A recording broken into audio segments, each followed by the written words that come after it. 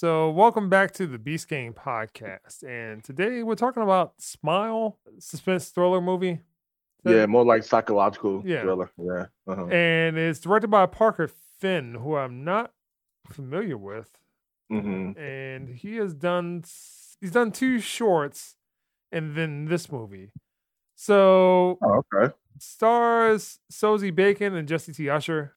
The synopsis is after witnessing a bizarre traumatic incident involving a patient, Dr. Rose Cotter starts experiencing frightening occurrences that she can't explain. Rose must confront her troubling past in order to survive and escape her horrifying new reality.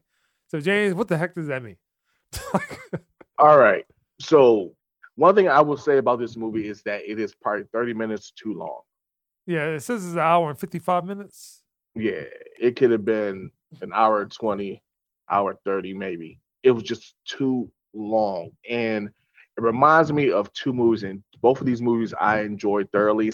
I see this as It Follows and The Ring, the American version of The Ring.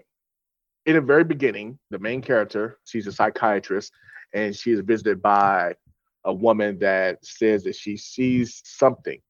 It's something that is a person either that they've never met before in their lives or a person that they've known, like someone that's died or something.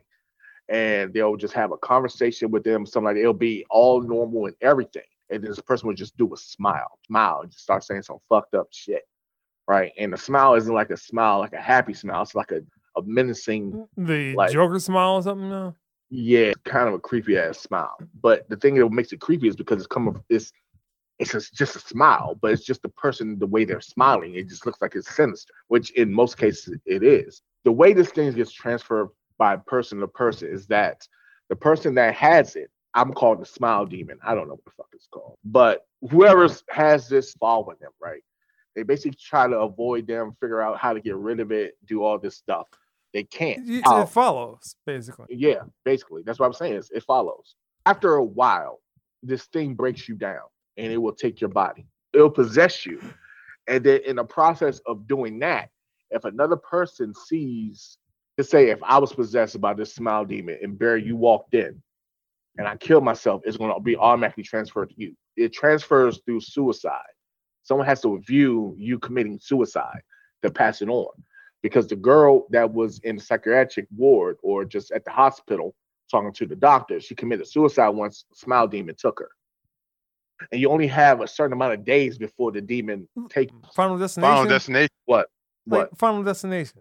They escape death and death is just chasing them down. And you have a limited amount of time. You have like 4 days. The fourth day is when you're going to get possessed and commit suicide. So that's where the ring comes in, because then it becomes an investigation trying to figure out how to defeat this thing. So it has the It Follows part, which is the entity itself, investigation part of it when they're trying to figure out how can I get rid of this thing, is the ring. Now, there was one person that was able to get rid of it. He's locked up. He was in prison because the only way you can get rid of it is to kill someone mercilessly. Like you got to make it a show. You got to fuck them up to appease the demon, because this demon feeds on inner trauma. So that's why when you get the synopsis, it's talking about, says something about her trauma or her past or something like that. So in her past, the psychiatrist witnessed her mother commit suicide. It was accidental suicide. Damn near OD'd. Well, she did OD, but she was in the process of overdosing. And she saw her mom, and her mom was like, called the cops. And she didn't do anything. She just sat there because she was scared of her mom because her mom was abusing her. So she held that guilt inside. So around the latter end of the movie, she figured out that she had to face her demons. She had to face her trauma. So she went back to her old house. And that's where all the shit went down. The demon was really fucking with her, all this, all that. She didn't really do anything. She thought she was going to do something, but the demon was basically playing with her mind throughout the whole time. So, you know what? It's another movie it reminds me of, too. And it's also a movie I like, Oculus.